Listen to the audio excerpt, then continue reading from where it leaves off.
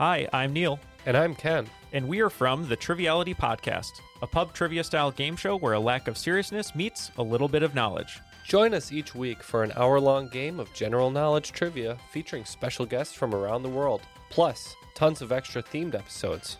If you want to improve your trivia game, or you just want to scream at us in your car when we get easy questions wrong, then we're the show for you. Find Triviality on all your favorite podcast apps. But you know that, because you're already listening to a podcast.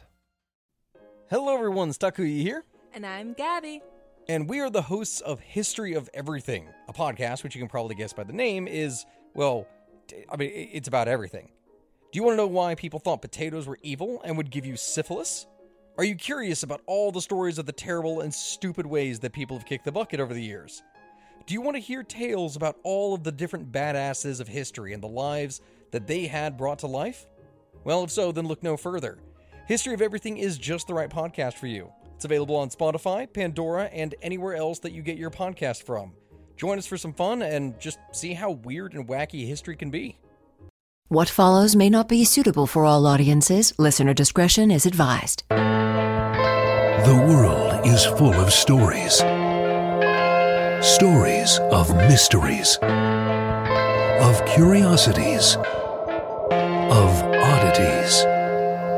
Join Kat and Jethro Gilligan-Toth for the strange, the bizarre, the unexpected, as they lift the lid and cautiously peer inside the box of oddities. Can I ask you something?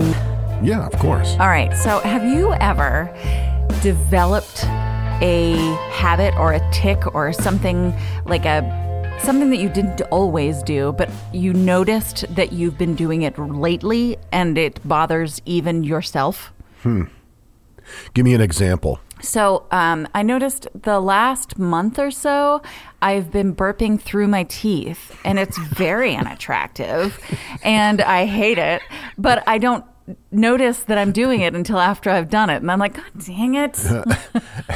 Actually, okay, now that you mention it, I think I understand what you're talking about. Yeah. Yes, I do. In fact, it's weird because just recently I noticed that when I go into the bathroom to pee. Oh, is this going to be family appropriate? Yeah, I think so. Okay. I'm standing in front of the toilet getting ready, and I will lift my right foot up and then put it down like I'm Tom Brady waiting for the snap from center. I'm not sure why I do that. That's really interesting. Yeah, it's very strange. Getting ready for the big handle. The handoff, so to speak.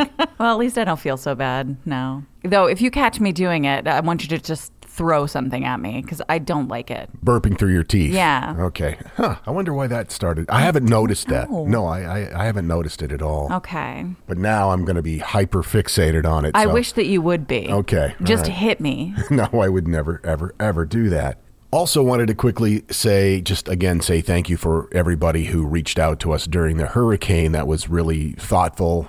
We won't go into too many details because we did drop that, it's not really an episode, but that message Thursday, letting everybody know the details of what took place from our perspective. Yeah, we were so fortunate. Very, very fortunate. And so fortunate that so many people checked in on us. We really appreciate you guys. I'm very, very excited because we are 2-3 weeks away from this long anticipated trip to Barcelona that we're going to take. We're going over there with the idea of maybe starting to record some odd travel videos. I know you've already actually started with a trip to Cancun, but really kind of scaling that up. Yeah, that was just kind of a practice run. We didn't even do anything odd that trip. No. Well, no. Not by our standards. No. Probably by other people's standards for sure. Yeah. What's the name of that cathedral? The Sagrada Familia? Yeah, Sagrada Familia, the church, the cathedral, or whatever I guess the technical term would be, that's been under construction for over 150 years. I'm looking forward to seeing that. Yeah. Of course, the museums, looking forward to that. And also, I'm hoping that I'll get to see some of the cyborgs in Barcelona. As far as I know, that's not on our list. What are you talking about? There are cyborgs in Barcelona. No, it's true. In fact, Barcelona was the original home of the Cyborg Foundation that was founded there in 2010. It's a nonprofit organization that was founded by cyborg activists and artists Moon Rebus and Neil Harbinson. They research, create, and promote projects related to extending and creating new senses and perceptions by applying technology to the human body. Okay. The foundation was housed in the Techno Campus Scientific Park in Barcelona, but currently it's in New York City. But there are cyborgs in Barcelona. But not like cyborgs. Cyborgs. Their mission in the foundation is this is pretty cool, to assist humans in becoming cyborgs, to promote the use of cybernetics, and defend cyborg rights. They believe that cybernetic extensions should be treated not as devices, but as body parts. Okay. Have they not watched the Terminator series? Much of their work is actually philanthropic in nature. Oh, that's nice. They've developed some very useful, well, I was going to say devices, but they would prefer me to refer to it as body parts. Kind of like prosthetics? Sort of, yes. They donated cyborg antennas to blind communities and have taught the use of color sensing technology to blind children to help them develop a sense of color. That's amazing. Now, you seem skeptical about this whole cyborgs actually existing. I do, yeah. Yeah. I have some questions. Well, they're all over the world, but especially in Barcelona. In fact, the founders of the Cyborg Foundation, Moon Rebus and Neil Harbinson, are in fact themselves cyborgs. Neil Harbinson refers to himself as a cyborg artist and activist for trans species rights. But what about him as cyborgy? He was the first person in the world to have an antenna implanted in his skull. Oh, okay. He is recognized by many to be the world's first legally recognized cyborg.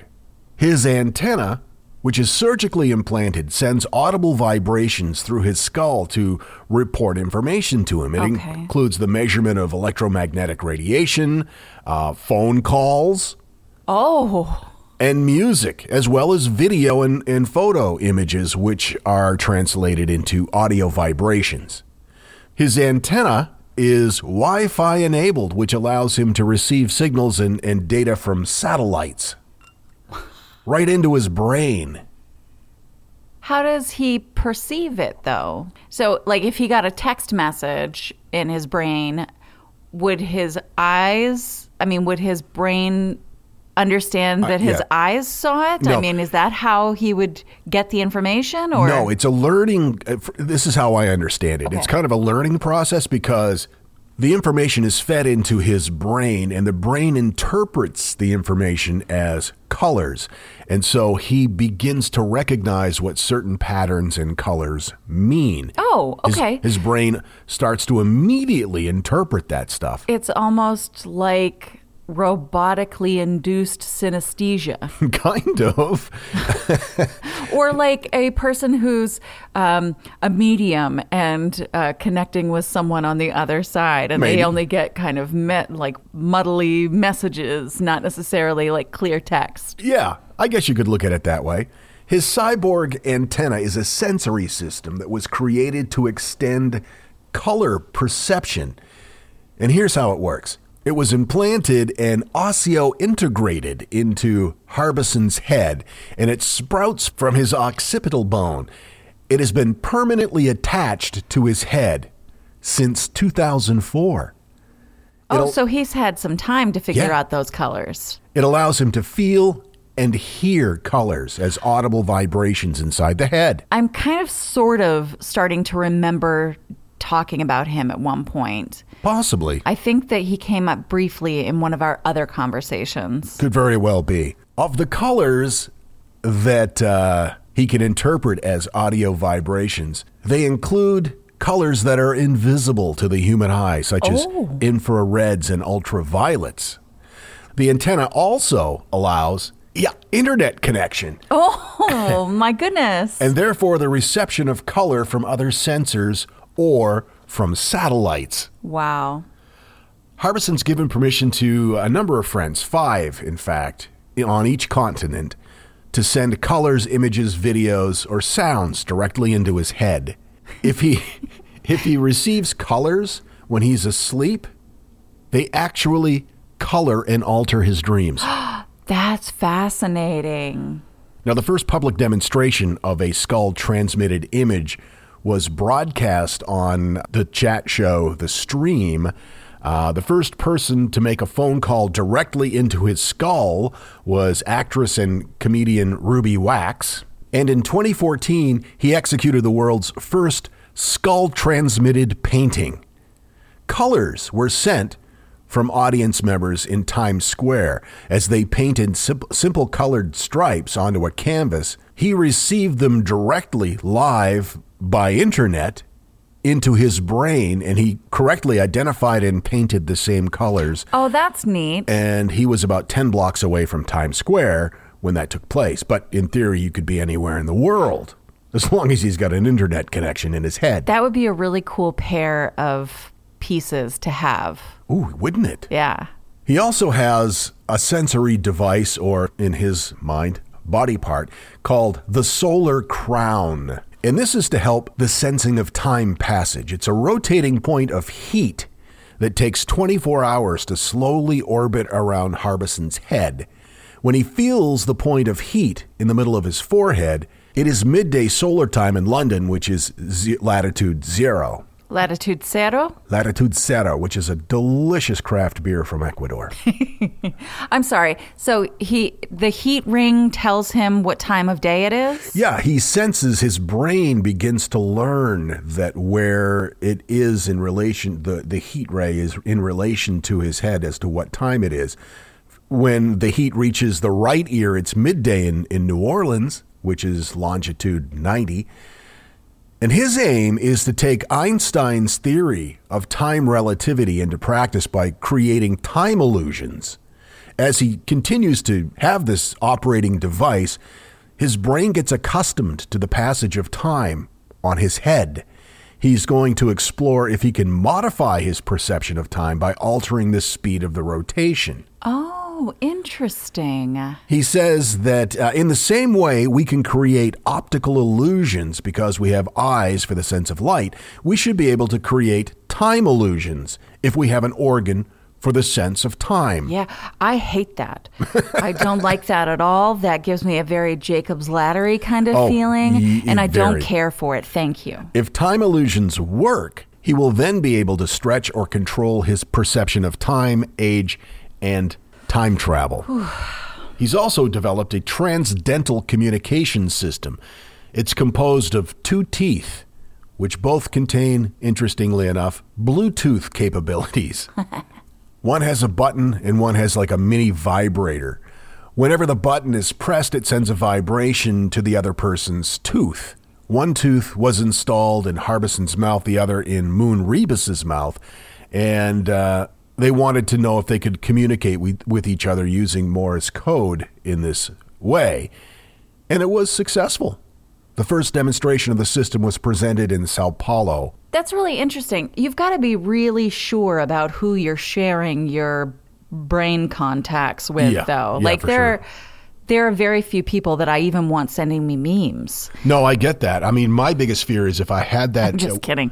Everyone should send me the memes. My biggest fear is that if I had that sort of Wi-Fi enabled skull implanted phone receiving antenna in my head, I would just get call after call from car warranty companies. Of course you would. And they would continue to call even after I listed my headphone number on the do not call my head list.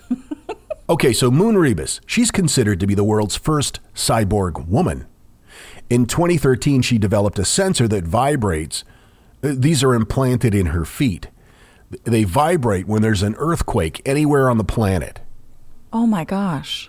The sensor, which is permanently implanted, vibrates at different levels depending upon the intensity of each earthquake and is wirelessly connected to online seismographs, which means that she can feel earthquakes all over the world, regardless of where she is. She's been wearing the sensor permanently for 10 years now. But wouldn't that be exhausting? Like all the time getting information about tectonic plates and stuff? I would think so. There must be a way to shut it off, but I think that it only works when her feet are on the ground, too. Okay. Barcelona does appear to be a hotbed for cyborg activity. Manel de Aguas is another Spanish cyborg artist and trans-species activist in Barcelona, best known for developing and installing weather sensory fins on his head. It allows him to hear atmospheric pressure, humidity, and temperature changes through implants on each side of his head. It looks really weird. I bet. Almost like horns. Depending on the changes he feels, he can predict weather changes as well as sense his current altitude. His weather fins, which resemble large white seashells or horns, are attached above his ears and fastened to the temporal bones in his skull. They're connected to his brain through circuits and serve as functional organs that allow him to detect these changes. Wow. They also send sound waves to his brain through bone conduction. They can be recharged with solar energy and even connect to devices like Wi-Fi. Ripley's did a interview with him, Ripley's Believe It or Not, and these are a couple of things he said. The design of the weather fins is divided into two different paths, the sense design and the organ design. The sense design is a stimuli I perceive, which was inspired by underwater sounds, and allows me to experience the atmosphere as if I'm submerged in a sea. The organ design, the shape of the body part, was inspired by the fins of flying fish. It took me around a month to get used to the new stimuli and a bit more to get used to having a new physical body part. It feels as if I'm submerged in a liquid environment that is constantly changing its properties. And he also said that one of the unexpected benefits of his weather fins, and after receiving all of this new and unusual stimuli, is that his level of empathy toward nature and all other human beings has increased dramatically. Oh my gosh. I can't imagine. It's changing the physiology of a person's mind. That to me is so overwhelming, just the thought of it. I mean, I have a hard time with the stimuli available to me now. As far as feeling atmospheric changes, going through that hurricane. Yeah, that was weird, right? That was something I never anticipated, was the change in the air pressure. It passed by us about 6 miles from where we were. I went right through Kissimmee, Florida, which is not far from where we are. I believe it's Kissimmee. Yeah, don't say that too loud in Florida. But I felt like I was at a high altitude or in an airplane. My ears were popping and I got a sinus headache. Yeah. And I can't imagine having weather fins, whether I'm in a hurricane or not.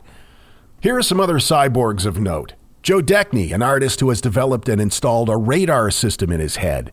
The sensory system includes 2 implants in his cheekbones. Paul Prats created a system that allows him to feel the ultraviolet rays that reach his skin. Oh, wow. That's really clever. Could help combat skin cancer. Yeah. And just keep you from getting burned. Right, that too. Alex Garcia has a sensor installed in his chest that allows him to feel the air quality levels around him. Kai Landre, a musician developing 2 implants to hear the sound of the particles affected by the collision of cosmic rays. Whoa. Hannah Meltzer, a visual and performance artist who has magnets implanted in her fingers and ears which allow her to feel magnetic fields. It's interesting that these are all artists. Yeah. Yeah, it's got to be someone who's willing to sacrifice their own potential well-being. I was going to say comfort level, but yeah, I mean, yours, that too, for the sake of creating something pushing the norms. And it's very artisty. It's very avant-garde, which is appropriate because, well, Salvador Dali lived in Spain. That's another place we want to go when we're in Spain. No, we don't want to go. We're going to go. We are going the there. Dali Museum. So if all of this makes you uncomfortable or freaks you out a little bit, that's understandable. Just remember what John Connor said. The future is not set. There's no fate, but what we make for ourselves. Doesn't he say anything about air pollution fins or something? No, nothing All about right. air pollution All right. fins. My source information comes from Discovery, Wikipedia, and Ripley's, believe it or not. The cyborgs are here, everyone.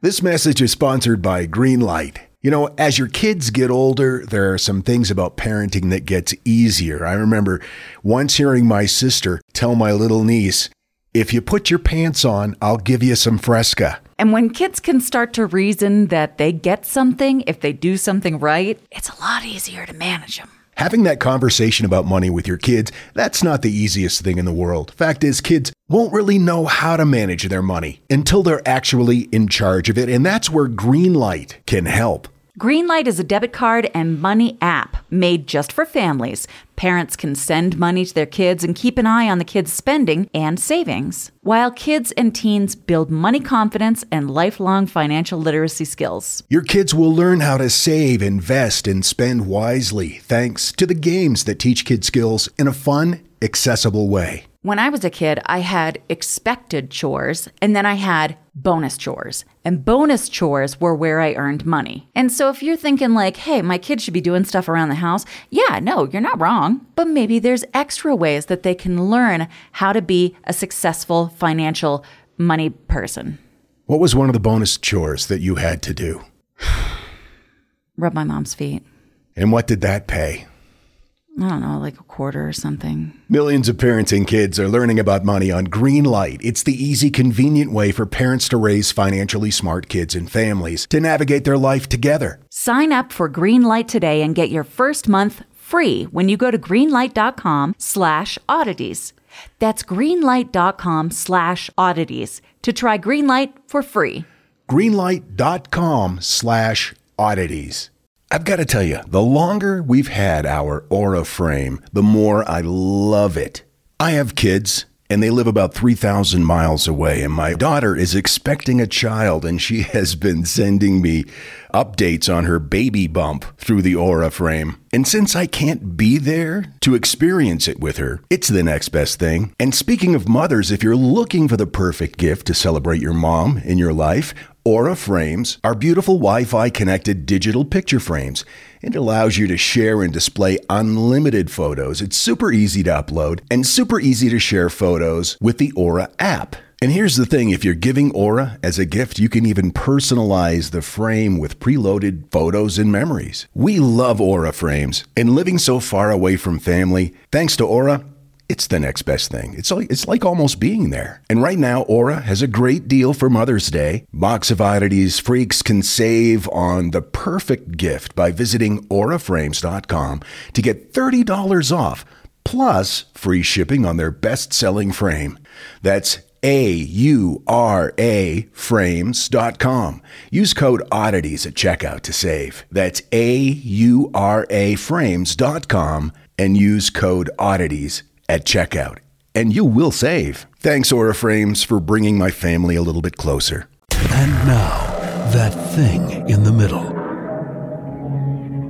The 1918 influenza pandemic was a major event. By the time it was over, it had killed 50 to 80 million people. Today, an equivalent globally disruptive pandemic would have a death toll of 210 million people. I think it was the last episode I was talking about, Crystal had sent us an email, and she was talking about her grandfather who was in the USS Indianapolis. Oh, right, yeah. The sea disaster that ended up being the, among other things, largest shark attack in history. And I sent her a note and said, hey, we're going to include that in the episode. And she wrote back and said, I just called my dad to tell him Grandpa's story would be on the Box of Oddities, and he corrected me. I thought for the longest time Grandpa was on the Indianapolis because the story is nearly almost the same. However, I have to correct myself, unfortunately, and I'm sorry if you've already recorded the original email. It turns out he was on a different supply ship near Okinawa, which was hit and sunk around the same time as the Indianapolis. Grandpa never said the name of the ship. And I swear my dad told me it was the Indianapolis before, but he gets things mixed up sometimes too. So I sincerely apologize. He may have been trying to say it was around the same time as the Indianapolis, but it came out that it was the Indianapolis. Anyway, Grandpa was stranded for 3 days on the open ocean in shark-infested waters because the medical ship originally sent to rescue them was also attacked and sunk before it got to them. He was one of 19 survivors. Wow. Same situation with the sharks, but a different ship and different cargo. Dad said it was about 78 total hours he was just floating in the ocean. Oof. He didn't know the name of the ship, and I'm not finding it on a quick Google search, but I wanted to get this correction to you ASAP. Sorry, I feel like a jerk. Please forgive me. No, it's a great story, regardless of what ship he was on. No, it's still an amazing story that should never be forgotten. Yeah. Kelly sent us a message on Instagram. Okay, listening to y'all again, because that's what I do. And I got a big chuckle out of the fact that you said that 26 of us called you out on the lack of punnage. She's talking about the superstitions. My daughter works at a campground in Naples, and a few weeks ago had someone call to say that they would be arriving late for check-in because there were 26 turkeys in the road. Such an oddly specific number. It's now become our go-to for anything more than just a few. Sure, yeah, no, we all need a go-to number like that. Yep. Thanks, Kelly. We also have go-to names when we're yelling at people, like in traffic. Come on, move your ass, Kevin. Oh, nice blinker, Brett. Want to learn how you can make smarter decisions with your money? Well, I've got the podcast for you. I'm Sean Piles, and I host NerdWallet's Smart Money Podcast. On our show, we help listeners like you make the most of your finances. I sit down with NerdWallet's team of nerds, personal finance experts in credit cards, banking, investing, and more. We answer your real-world money questions and break down the latest personal finance news. The nerds will give you the clarity you need by cutting through the clutter and misinformation in today's world of personal finance. We don't promote get-rich-quick schemes or hype unrealistic side hustles. Instead, we offer practical knowledge that you can apply in your everyday life. You'll learn about strategies to help you build your wealth, invest wisely, shop for financial products, and plan for major life events. And you'll walk away with the confidence you need to ensure that your money is always working as hard as you are. So turn to the nerds to answer your real-world money questions and get insights that can help you make the smartest financial decisions for your life. Listen to NerdWallet's Smart Money Podcast wherever you get your podcasts.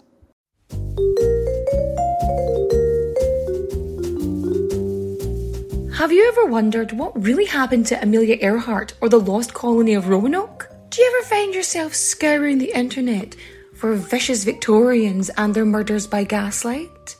Or perhaps you're just sick and tired of women being constantly misrepresented or plain lied about throughout history?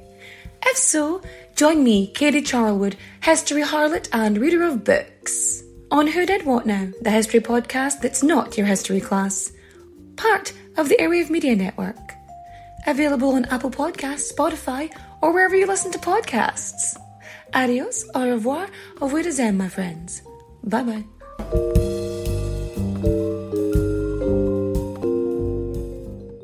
I'll be seeing you.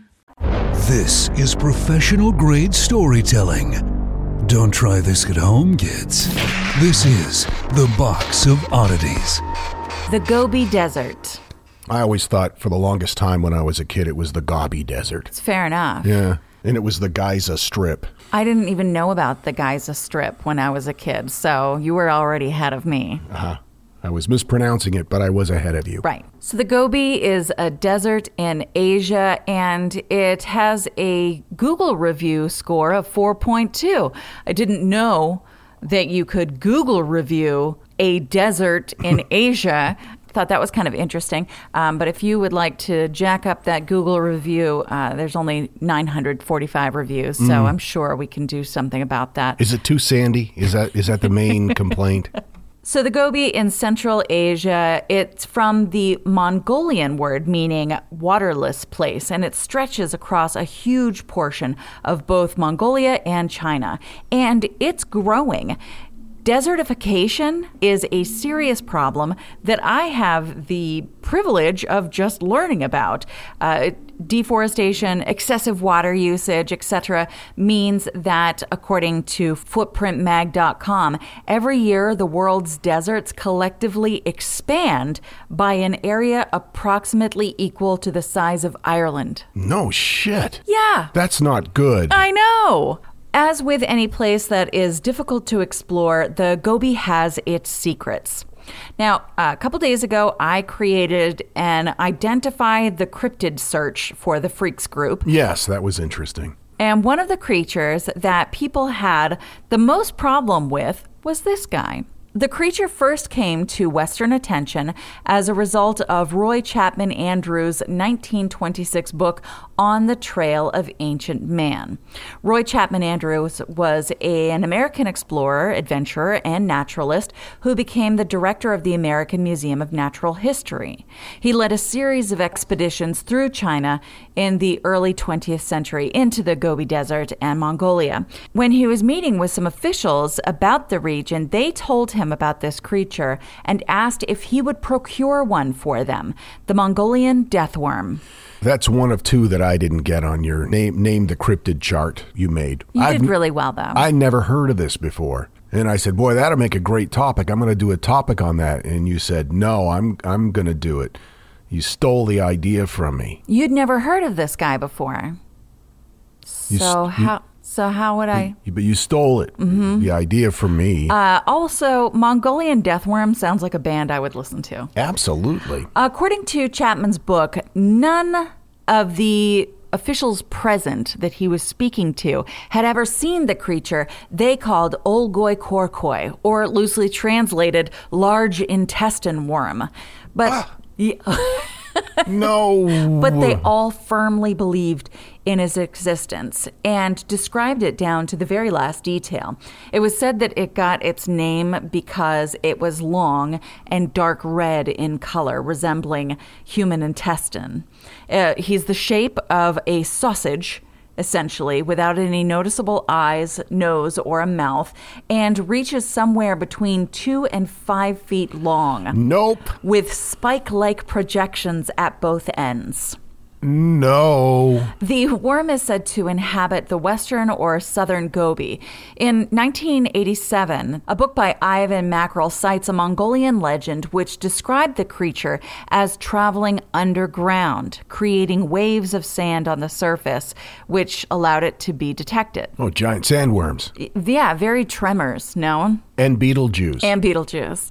The Mongolian deathworm hibernates, according to locals, for 10 months out of the year, and it only emerges during June and July. And even then, it prefers to rise to the surface when the ground is wet and rain is falling from the skies. Okay, so they look like intestines. They're not in the intestines. That's correct. Oh, thank God. As far as we know. Shut up. He lives in the sandiest, most remote parts of the desert. And it's said that his skin is an exoskeleton which molts whenever it becomes injured. The deathworm spends most of its time hidden beneath the desert sands, which is a good thing, because it wants to and it can kill you in a variety of horrendous ways. First of all, the worm can allegedly spit corrosive venom. Its corrosive yellow saliva is bad news bears for anyone that touches it, as it can corrode metal instantly, which I don't know of a thing that actually does that. I know a few people whose personality can do that. I'm thinking of one in particular right now. Me too. We're probably thinking of the same one. Yeah. No. In addition, the worm is said to have an electric element and can emit shocks powerful enough to kill an adult human. This is nightmare fuel. Ivan Mackerel published some articles based on his travels in Mongolia. He reports that a geologist was killed by a high-voltage electrical discharge when he inadvertently touched a buried Mongolian deathworm with an iron rod. Some people believe that the Mongolian deathworm attacks. It will raise half of its body from the sand and then inflate itself until it explodes. No, thank you. In kind of a kamikaze venom spurting method. Sounds like an alien life form. It does. Yeah. Although most people claim that the Mongolian deathworm doesn't have a mouth, others argue that he does in fact have a mouth and that he's able to open it exceptionally wide to bear its rows of sharp inward-pointing teeth. No. I picture kind of like anglerfish teeth, so that nothing can get out. Looking at the picture that you put on that graph, it looked like a lamprey. Kind of, yeah. Yeah, one of them giant blood-sucking eels. Ugh, that's enough. Russian paleontologist Ivan Antonovich Efremov, who also worked in the Gobi Desert, published his scientific adventures in the book The Wind's Path. And he talks about an interesting conversation that he had with an elderly man at the time. The man warned of the deathworm. And that's so often how we've received information about the Mongolian deathworm. Someone tells someone something that they knew that happened to someone or someone that they knew. This guy? Yep. This guy that I know? He knows a guy. Yeah. Of course, that makes information really hard to confirm. But when the simple act of touching the worm can also lead to instant death, it doesn't leave a lot of people to tell the story. Sure. And it means that those who have heard of it want to share it. Even if it didn't happen to you, but instead to someone your older brother met in college. Aside from humans, the Mongolian deathworm preys on camels. It's said to leave eggs inside the animal's intestines, which will eventually turn the camel the same shade of red as the creature. So apparently he is parasitic as well. None of this is good. Though many swear that this dastardly fella exists, there are a few issues with the information that has been shared about him. First and foremost, the worm part. The word worm implies this soft, fleshy, juicy kind of guy. But, obviously that couldn't function well in the Gobi. It's more likely that instead it's some sort of snake or legless lizard. And if that's the case, wouldn't there be evidence of their remains existing somewhere? Especially in the desert where decomp is slowed and there aren't a lot of natural predators going after carrion. Plus, there is the fact that many expeditions have been set upon in search of him with no luck. There are those who believe he's just been misidentified.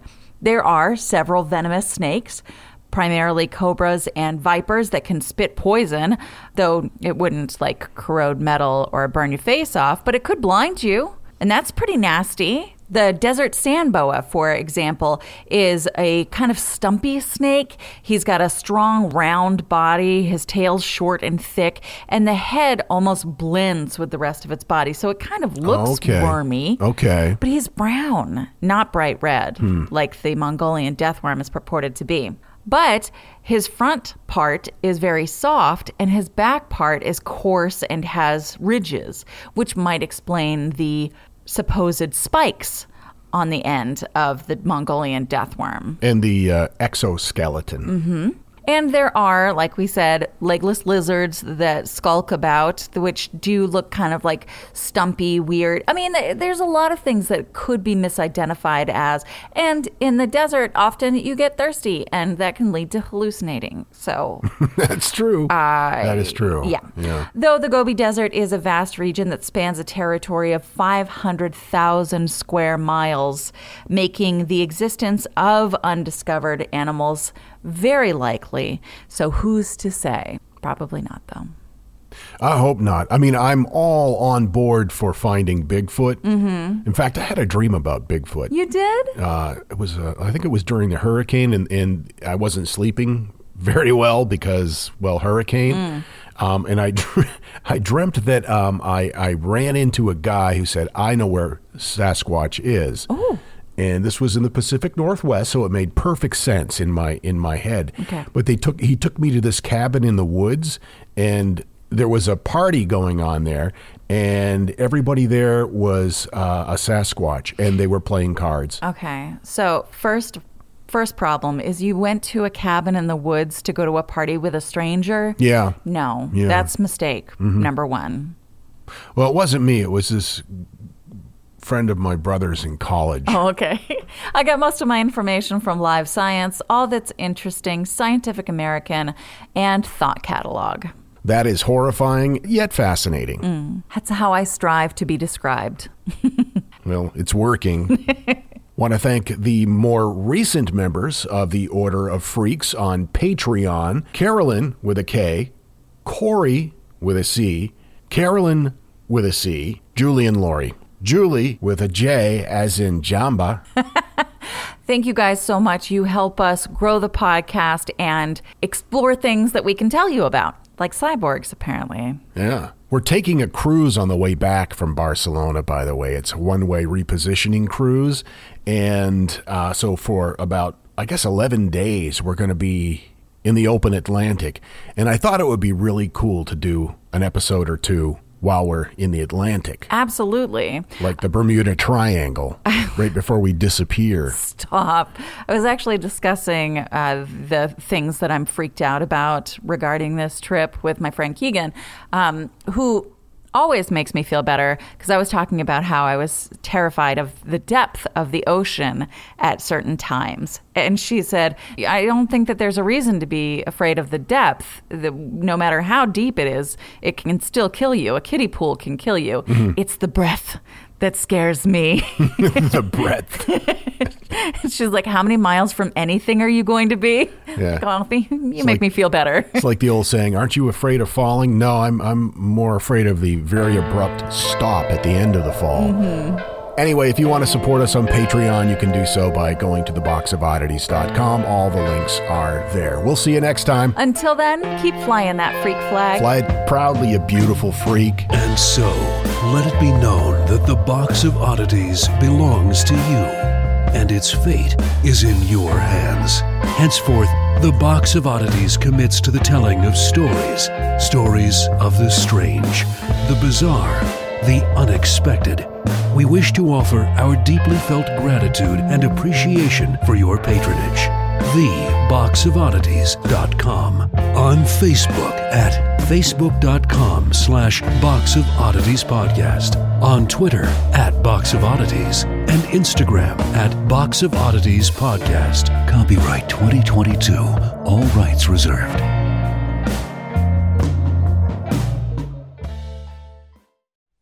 If you like this podcast, can we recommend another one? It's called Big Picture Science. You can hear it wherever you get your podcasts, and its name tells part of the story. The big picture questions and the most interesting research in science. Seth and I are the hosts. Seth is a scientist. I am Molly, and I'm a science journalist. And we talk to people smarter than us, and we have fun along the way. The show is called Big Picture Science, and as Seth said, you can hear it wherever you get your podcasts.